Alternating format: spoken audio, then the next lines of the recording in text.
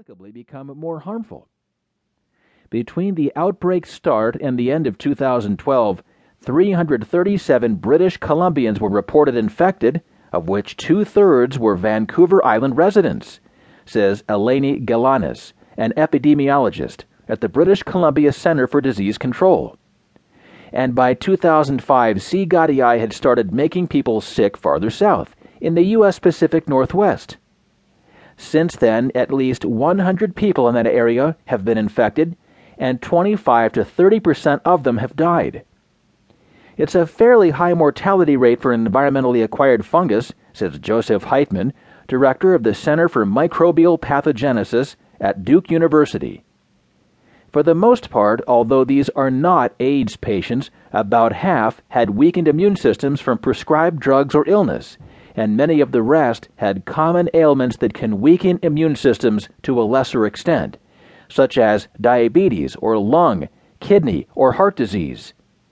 But 20% or more were healthy prior to infection.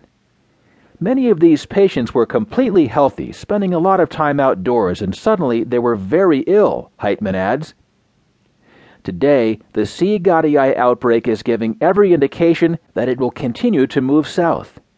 Immunologist Arturo Casadevall of the Albert Einstein College of Medicine thinks the yeast, fungi growing as single cells instead of long filaments, will ultimately reach Florida.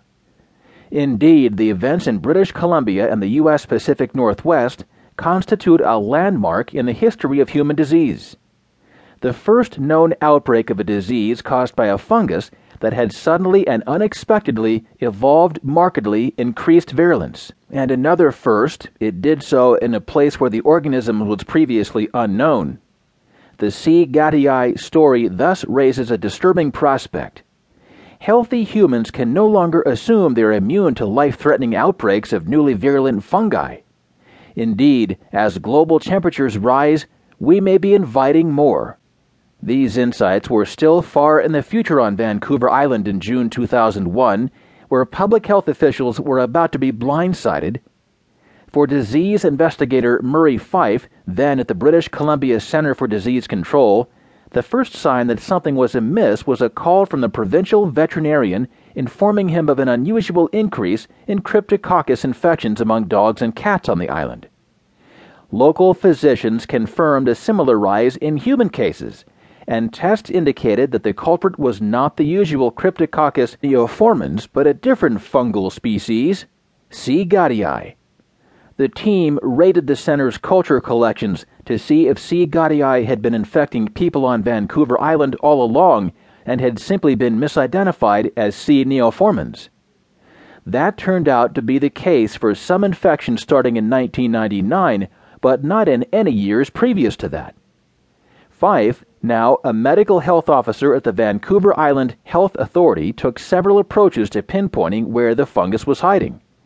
In one line of attack, he assembled a team of investigators to look for new cases on the island and throughout British Columbia. The team interviewed patients and owners of infected pets, detailing symptoms and looking for commonalities and risk factors such as previous illnesses or travel, and even investigating whether victims had eucalyptus trees in their yards. The fungus had been found living on such trees in Australia, where people had long been sporadically infected with C. gaddii. They plotted cases on a map. They compared patients with individuals who did not get sick to see if any differences or trends emerged, a technique called a case control study. To track down C. gaddii in the wild, Fife turned to Karen Bartlett of the University of British Columbia, an expert in the behavior of biological aerosols, such as fungal spores or other particles that can make their way into organisms' airways. Because C. gaddii had been found on eucalyptus trees in Australia, she started by sampling the few specimens that grew on Vancouver Island.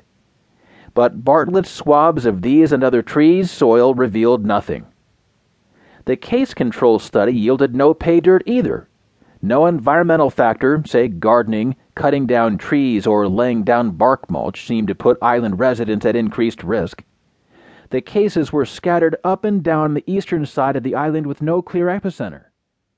What's more, the victims